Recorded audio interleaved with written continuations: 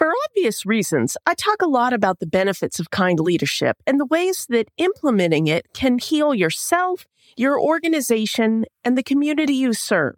But during a recent impromptu live stream on LinkedIn, I considered a slightly different question. What are the consequences of practicing unkind leadership? I found myself getting a little more passionate than usual as I talked from the front seat of my car into my old iPhone and realized that I wanted to expand a little bit on my rant, plug in my good microphone, and share my thoughts with all of you. Welcome to the Kind Leadership Challenge, where every Monday morning I teach you to heal your school or library in the next 10 minutes. I'm Dr. Sarah Clark, founder of the Kind Leadership Guild, where I use my PhD in higher ed leadership and nearly 2 decades of experience in academic libraries to advise a growing community of educational and library leaders who want to build a better world without burning out. Kind leaders make the tough decisions without becoming jerks. We plan effective systems that help us get the job done with less money and effort. And we've learned that once we stop controlling and start collaborating, any vision becomes possible. Now, to be clear, kind leadership's pretty simple, but it's rarely easy. So if you're up for a challenge, stick around to learn how to create a legacy that will strengthen your community long after you're gone. I talk a lot about the upsides, or the benefits, that come from growing humanely, managing effectively, and creating collaboratively. Because I know from personal experience that implementing those 3 skills can heal yourself, your team, your organization, and the community that you serve, and ultimately build a better world, which is why all of us educational and library leaders are doing this thing. However, just as kind leadership comes with benefits, unkind leadership has consequences. To be clear, when I say unkind leadership, I don't necessarily mean just being rude or being cruel, though those things can certainly be a part of it. When I speak of unkind leadership, I mean something broader. When we as leaders are not in touch with ourselves and our values, it becomes challenging to confidently decide what we need to do. When we don't have structures and systems and plans that honor our organization's real-world limitations and opportunities, we struggle more than necessary to achieve those goals. And when we don't have safe, trusting, conflict-friendly relationships with our teams, our stakeholders, and our community, we won't be able to scale our team's impact to achieve the vision that we want to see in our world. I'm going to be blunt here. We are losing good people at our K-12 schools, our libraries, our universities, our corporate training and development teams, and other mission-oriented organizations because we, as leaders, don't have our own stuff together.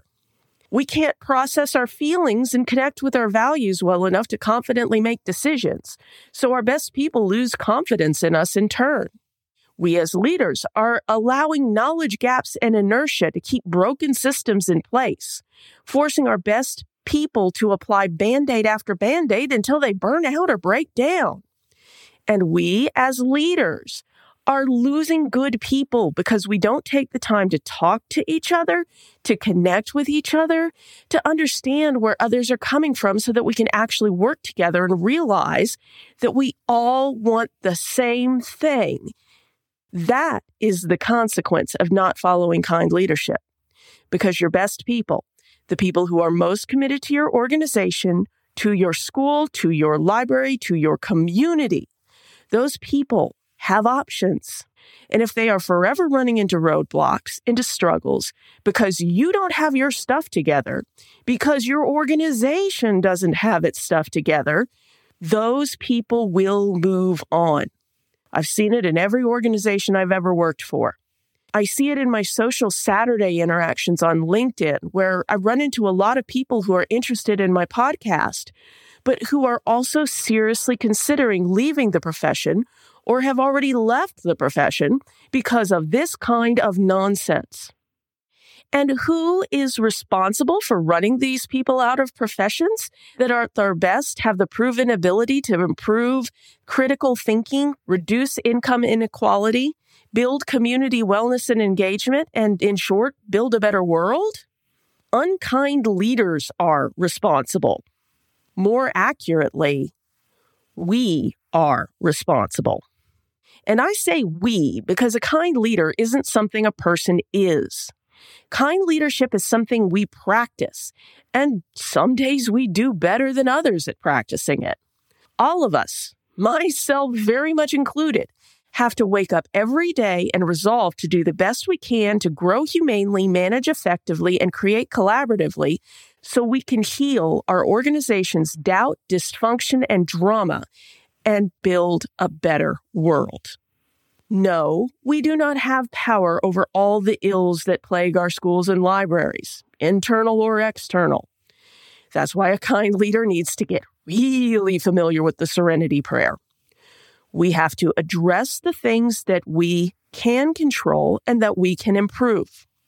We also have to find ways to mitigate and influence the things that are not in our zone of control. Because if we do not shift every day to a stance of kind leadership, we are going to continue losing good people. We are going to continue having struggles with our communities. And we are even going to risk losing the spark of vision that keeps us as leaders moving forward when times are hard. There's a lot of cynicism and suspicion right now in some corners of the culture about education and libraries.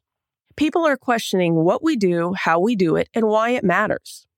Often that questioning is a good thing because it suggests people are thinking for themselves and brave enough to ask uncomfortable questions. But I'm not naive either. Some of that questioning is deliberately stoked by people creating scapegoats as an easy way to get clicks, votes, money, or some combination of the three. I don't know the solution to that suspicion, or even if it's a problem that needs solving as long as it doesn't cross the line to harming others. But I do know that suspicion of an educated, informed, and equitable society is a sign that there's a lot of pain that needs to be healed, both inside and outside our organization. It isn't our job to heal that pain, but it is our job to provide spaces and opportunities for healing to take place. So, this week's challenge is pretty simple. How are you going to be a kinder leader this week? Let me know over on the Kind Leadership Challenge LinkedIn community. That's kindleadershipchallenge.com/LinkedIn. Thanks as always for listening to the Kind Leadership Challenge and for growing humanely, managing effectively, and creating collaboratively in your own organization. And if you know someone who might find this episode helpful, hit share in your podcast app or send them over to kindleadershipchallenge.com/84. Never doubt that day by day you're building a better world, even if you can't see it yet. So until next time, stay kind now.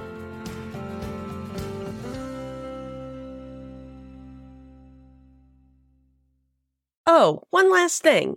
If you're ready to take on this week's challenge but not sure how to start, head over to kindleadershipchallenge.com/next to download the Next Steps checklist.